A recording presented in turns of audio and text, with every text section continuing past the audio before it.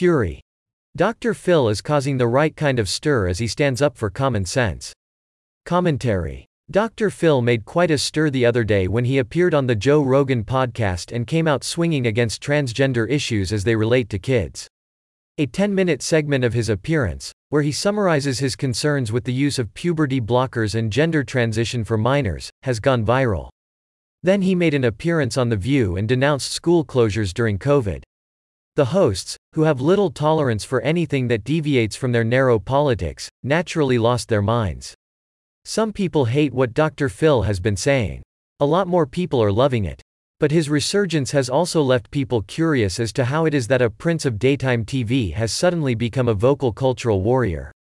Phil McGraw, known as Dr. Phil, is a clinical psychologist who came to prominence for his appearances on The Oprah Winfrey Show in the late 1990s. Oprah then gave Dr. Phil his own program, which ended last year following a 2-decade run. What's brought Dr. Phil back into the spotlight the past couple of weeks, and seen him do a wider media tour, is the release of his new book, We've Got Issues: How You Can Stand Strong for America's Soul and Sanity. Here's how the publishers describe the book.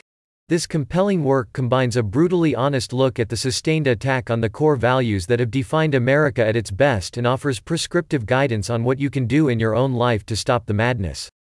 With his 10 working principles for a healthy society, Dr. Phil provides the tools for mainstream America to fight back against the forces of division with sensible and urgently needed advice supported by the latest social, medical, and psychological findings. I'd be lying if I said I really knew what Dr. Phil was all about. He's predominantly been a daytime network television personality, so if you don't watch those channels during the day, then you likely don't know what he typically discusses. An entire segment of the English-speaking North American audience are likely familiar with Dr. Phil as a sort of background figure in their lives. Someone they've seen a few clips of here and there. Someone who is considered a comforting and guiding personality, but one who is relatively bland and inoffensive. His recent comments, and that book description, perhaps seem a bit more provocative than what you'd expect from him. Or maybe not. Here's the thing. Looking back on daytime television during its heyday in the 1990s and early 2000s, a lot of the content was really about regular people trying to grab their bearings and seek guidance as they grapple with life's challenges. Society wasn't woke back then. There was no cancel culture. Political correctness wasn't so out of control that you could lose your job over a poorly worded Facebook post. The political shenanigans that occur daily on The View weren't the norm of daytime television then. They would have been an aberration. There was a natural order to things on daytime television that showed our culture still had stabilizing forces. When people were found to be cheating on their partners, the audience booed them.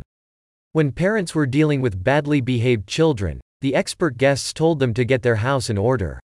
Alcohol and drug addiction was something to be treated and solved, not excused and enabled. When there were segments about people doing wacky messed up things, they were told to their faces that they were doing wacky messed up things and were encouraged to clean up their act. This was the case with the salacious talk shows like Jerry Springer and Ricky Lake. It applied to courtroom programs like Judge Judy, and it happened with the less scandalous shows like Oprah. The return of Dr. Phil is just another example of how the public increasingly craves a return to normalcy.